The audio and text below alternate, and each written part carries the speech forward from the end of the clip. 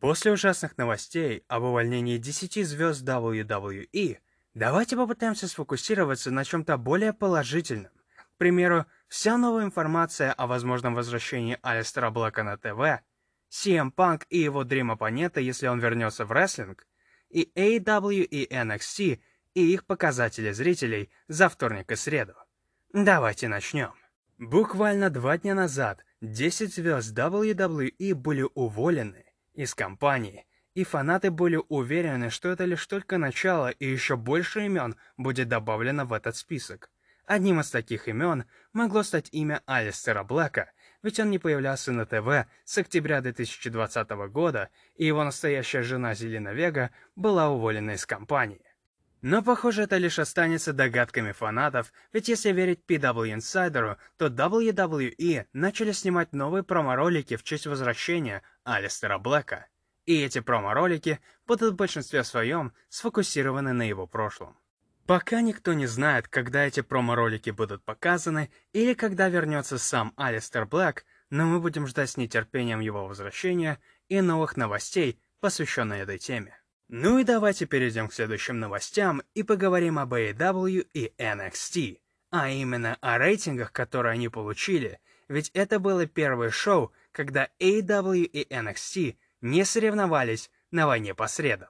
NXT собрало 805 тысяч зрителей и получило почти вдвое больше показателей в возрастной категории от 18 до 49, что пиздец как хорошо, ведь это лучший показатель с NXT Halloween Havoc, который произошел в октябре прошлого года. Но AEW точно так же получил огромный буст с ухода NXT со среды. Это шоу стало вторым самым просматриваемым шоу в истории Динамита и собрало 1,2 миллиона зрителей. И также получил огромный буст в показателях от 18 до 49. Эти показатели просто прекрасны для обоих шоу, и мы надеемся, что показатели будут только расти и расти. Ну и давайте завершим сегодняшние новости с CM Punk'ом и его дрим-оппонентами, если он вернется в рестлинг. В последнем интервью Punk заявил, что миру рестлингу вообще-то не нужен больше CM Punk, но если появится подходящая история, время, место, то он не прочь вернуться в рестлинг. Если бы он пошел в AEW, то его главным оппонентом должен был бы стать Кенни Омега.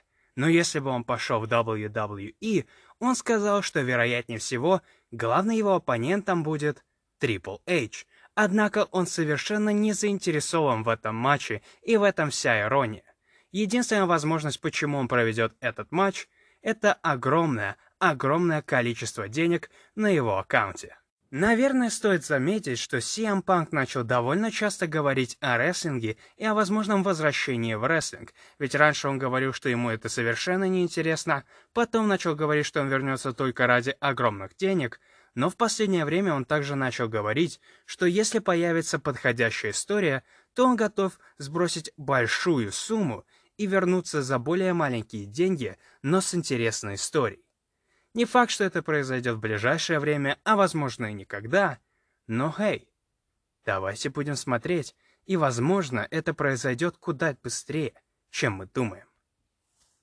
Спасибо за просмотр. Надеюсь, вам понравилось это короткое видео, посвященное последним новостям в мире рестлинга. Ставьте лайк или дизлайк, подписывайтесь, оставляйте комментарии, и увидимся совсем скоро.